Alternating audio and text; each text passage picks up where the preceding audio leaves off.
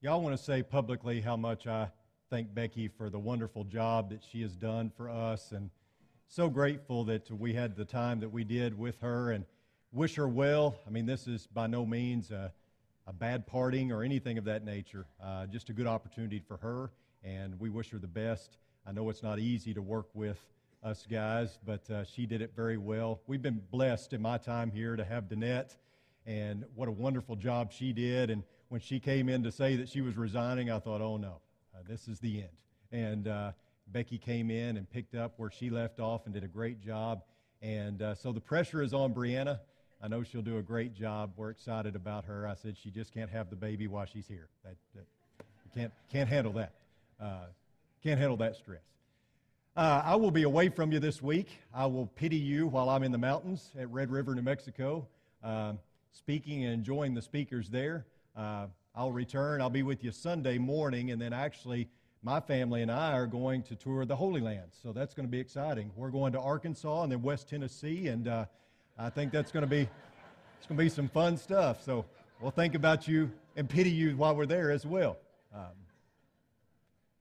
you ever used a phrase or a word in a way that was completely and totally wrong, and you did it multiple times before somebody finally came up to you and told you that you were completely and totally wrong in how you used that word or phrase? It's rather embarrassing. I can't believe that I'm telling you this, but as a young preacher, I would use the phrase quite often, mainly when I did announcements, the phrase "in lieu of." Now, I would use it as pertaining to. So like I would say, in lieu of football, a touchdown is worth 6 points, right? But that's not what the phrase "in lieu of" means. It actually means kind of instead of, right?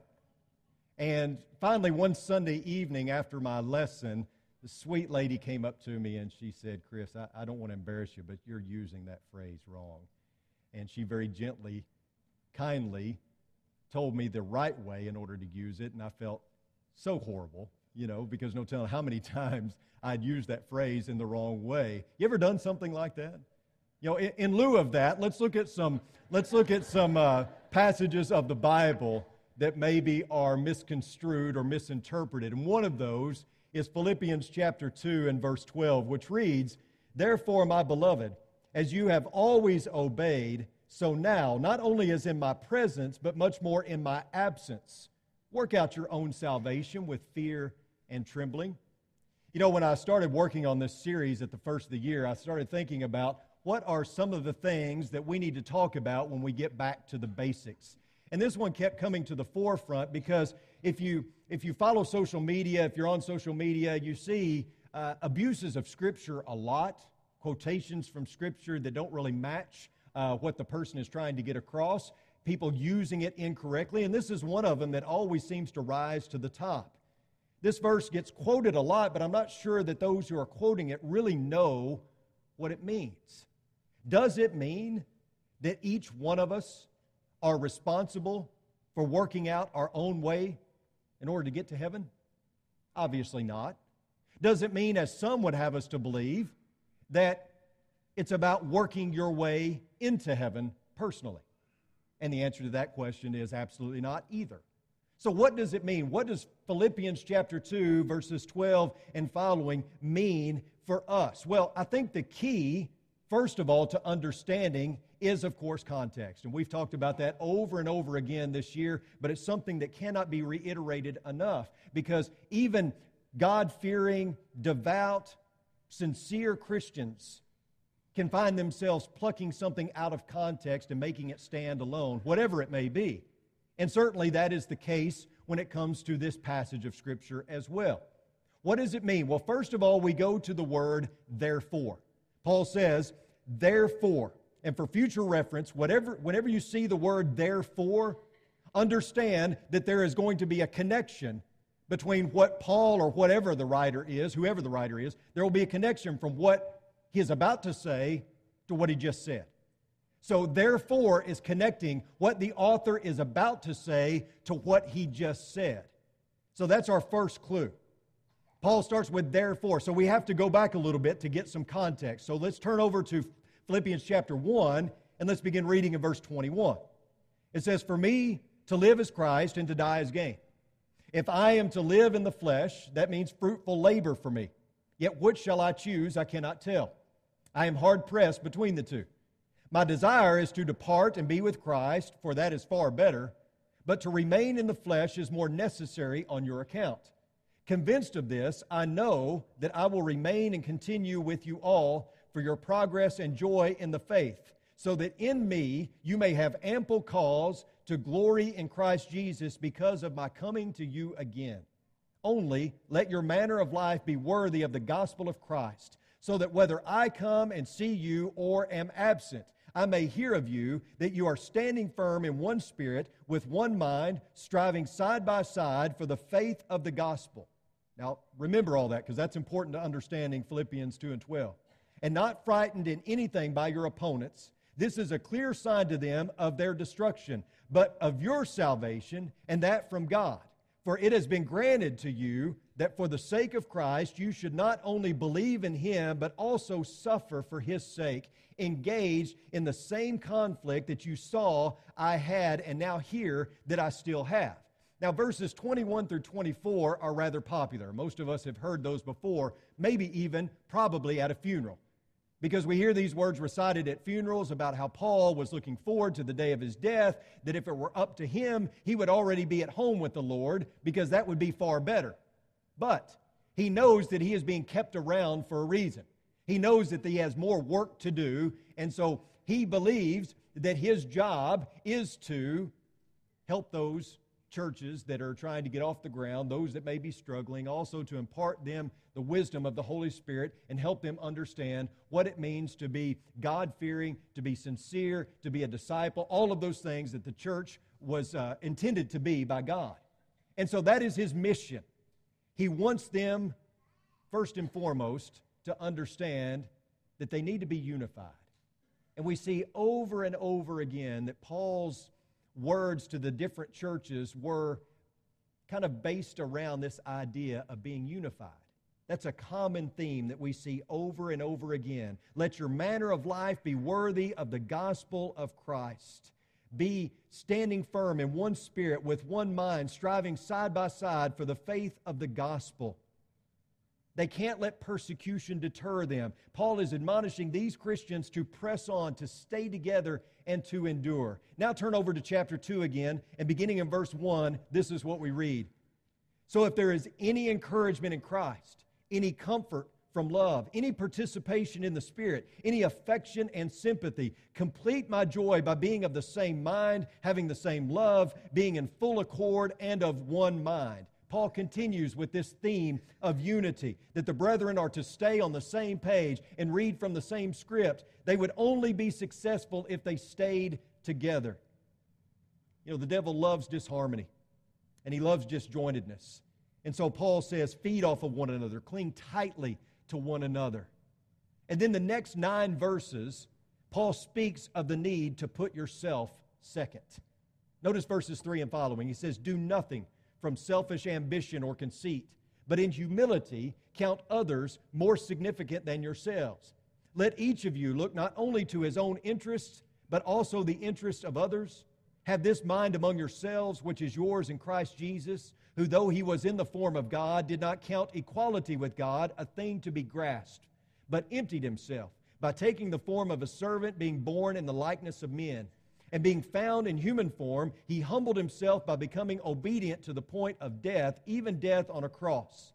Therefore, God has highly exalted him and bestowed on him the name that is above every name, so that at the name of Jesus every knee shall bow in heaven and on earth and under the earth, and every tongue confess that Jesus Christ is Lord, to the glory of God the Father. Paul is urging these Philippian Christians to be selflessly united. In essence, he's saying it's not about you. It's about a bigger picture. The context of Philippians 2, verses 12 and 13, is this context, this theme of unity. And if you miss that, you miss the entire point of what he's trying to get across here. Again, verse 12 begins with that word, therefore.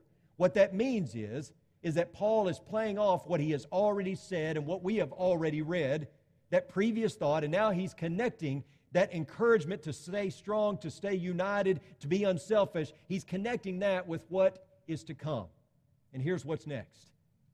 Therefore, my beloved, as you have always obeyed, so now, not only as in my presence, but much more in my absence, work out your own salvation in fear and trembling. For it is God who works in you, both to will and to work for His good pleasure. You know, I've heard people say that you don't have to be a Hebrew or Greek scholar to understand what God's Word has to say, and to that I would totally agree. But you know, there are times, there's certain words or phrases that it's really good if you do know something about the original language, because it can help you to eliminate all confusion. And that is certainly the case right here. The phrase work out is translated to mean to labor or to toil in order to bring something to completion or fulfillment. So what Paul is saying to the Philippian brethren is that they must strive together to bring their salvation to completeness or fullness. Here is something else that many folks get off track on. Many Christians, in fact, when they're studying the Bible, we read the letters that Paul wrote as if he is writing to people in order to get them baptized. But that's not the case. You realize that these letters are written to people who have already been baptized. So in Romans chapter 6, he's not writing those words to say, here's what you need to do. You need to be buried in baptism because that is how you become a Christian. No, these people have already been buried with Christ. These are Christians he's writing to. Many times, what Paul is trying to get across, his message revolves around, here's how you live out your baptism. Here is how you remain strong in the faith. Here is how you are to continue to walk in a manner worthy of your calling. And you see that theme throughout. So we misread when we assume that Paul is writing to people that he's trying to convert. It's not what's happening. But oftentimes we pluck out those things and we use it for our benefit to help in the salvation process. And I understand that. But we can't let it affect how we read these letters. And in essence, what he is saying here in Philippians chapter 2, verses 12 and 13 is, live out your baptism. Work together, be unified, be on the same page to bring your salvation to completion or fulfillment. You know as well as I do that to live the Christian life is something that is a daily proposition. Even Jesus said, you die to yourself, you deny yourself, but you do that daily, right? That is a daily proposition. And that is made so much easier when you're invested in the church. God didn't expect us to practice Christianity alone on an island. The church has many purposes, but one of the major purposes of the church is so that we can be unified, that we can come together collectively to help one another in this daily walk with God. And we've got to be on the same page. We've got to be united. Philippians 1:27, only let your manner of life be worthy of the gospel of Christ. That's very similar to what he said in Ephesians chapter 4, verse 1, when he wrote, walk in a manner worthy of the calling with which you have been called. Again, this idea of unity permeates Paul's words. Bring your salvation to completion or to fulfillment. Work to do that with one another, being on the same page. Salvation is not worked out in our lives. It has not been completed in us until we are of one mind and one spirit with our brothers and sisters in Christ. Look at verses 14 and following. Do all things without grumbling or disputing, that you may be blameless and innocent, children of God without blemish in the midst of a crooked and twisted generation, among whom you shine as lights in the world, holding fast to the word of life, so that in the day of Christ I may be proud that I did not run in vain or labor in vain. Grumbling or disputing, infighting or backbiting, quarrels or complaining, these are diametrically opposed to what our Lord intended for the church to be. This is the Lord's church. He purchased it with His own blood. This was in the mind of God from the very beginning. So how dare us treat it in a selfish manner? How dare we place all the attention on ourselves and shine the spotlight squarely on ourselves when this is a blood-bought institution? We have no right to treat the church in a self-directed manner. To be unified means that I'm going to have to give up some things. But so often, quite the opposite happens. We want to cling to our rights. We want to cling to what we believe is ours. And we put all the focus on ourselves. But Paul addressed that over and over again in his letters. This isn't about you. This is about being on a team and being a part of a team that is bigger than yourself. Occasionally you'll hear people use this verse this way. They'll say, well, you just have to work out your salvation on your own and I have to work out mine on my own. But that is not what Paul is saying here. Such a sentiment stands in direct opposition to what Paul has been saying all along. We work out our salvation collectively. We do this by being of the same mind and of the same spirit. We do this by submitting to one another. We do this by being on the same page, reading from the same script. This is not something that can be done individually. The context of Paul's words are within the framework of the church. And there should be unity in the church. This is about us, not me. So what about the phrase fear and trembling? What does that have to do with working out our own salvation? Well, this becomes easier to understand when we grasp the context, and we actually see Paul use similar language to this in Ephesians 5:21, for instance, when he said, submitting to one another out of reverence for Christ. You know, we fear God, we revere Jesus, we stand in awe of our Lord and our King, and we do this because we love and respect Him so much, and we fear disappointing Him. We don't want to let Him down. I mean, if we are a child of God, we want to make Him proud. And so we do what He commands of us. We live as we should because we want to please Him. And that includes submitting to one another, preferring others above yourself, putting yourself second. In other words, a reverence for Christ looks like selfless unity in the church. Again, that's what Paul is getting at here in Philippians 2:12 and 13. Notice verse 13 again. For it is God who works in you, both to will and to work for His good pleasure. God works in us to bring about the transformation that we so desperately need. The Philippians were being transformed from the inside out, and we are as well. God is working to change our affections and our complete manner of life. However, this is not a passive work. We don't just get to sit in the pew and let Him work on us. There are things that we are obligated to do as well. We must strive to be more like Jesus. We must live a surrendered life. We must work hard to be completed. And some might ask, well, are you saying that you have to work your way to heaven? No, not at all. But we do have a responsibility in all of this, don't we? The good thing is we don't have to do it alone. I mean, over and over again in these passages, we see Paul using plural pronouns to show that this isn't about you, it's about we, it's about us. And so we're not left to do this on our own, but there is a sense in which our salvation is personal, right? Salvation, Christianity, is a grace-faith system. And we'll talk more about this in a few weeks. But what that means is that grace is God's part in the salvation process. Faith is our part. And as we've talked many times before, grace is that free gift of God that He offers to us, but it's not a gift until you receive it, right? And so we receive it by answering the conditions, by responding out of faith. People say, well, I don't believe faith saves you. I absolutely do. Faith does save you. But only a faith that does something. And people say, well, you know, it's not about works. Well, in a way it is. Because Jesus even mentions faith being a work in John chapter 6.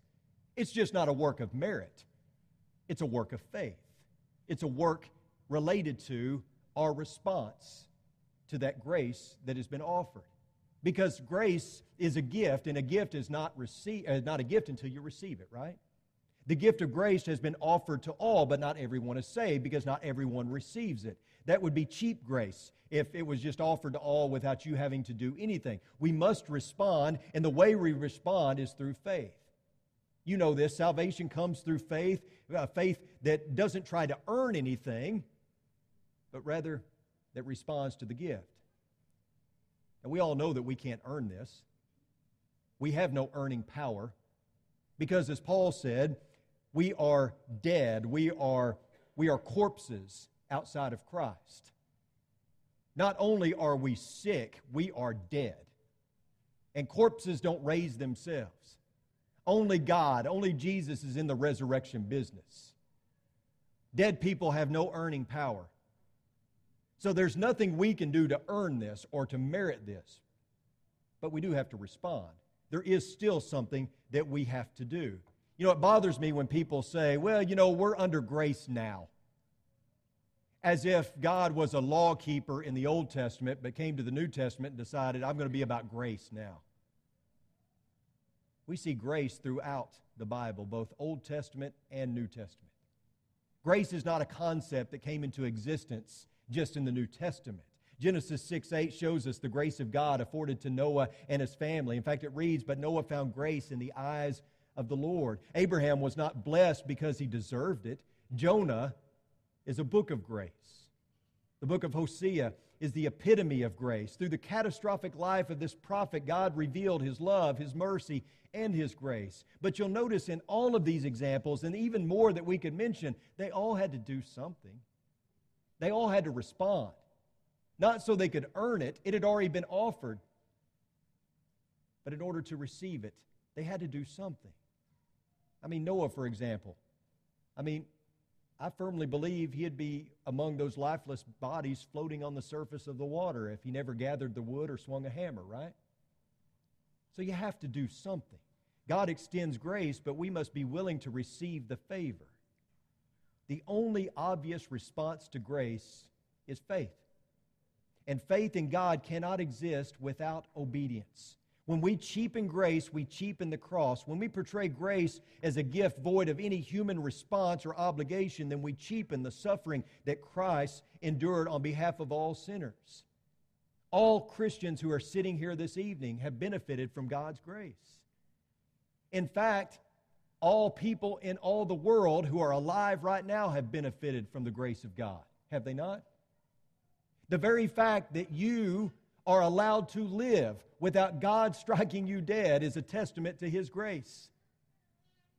Even if you're lost in your sins, the fact that you are currently still alive and being able to draw breath so that you have the opportunity to receive the gift, that is still grace.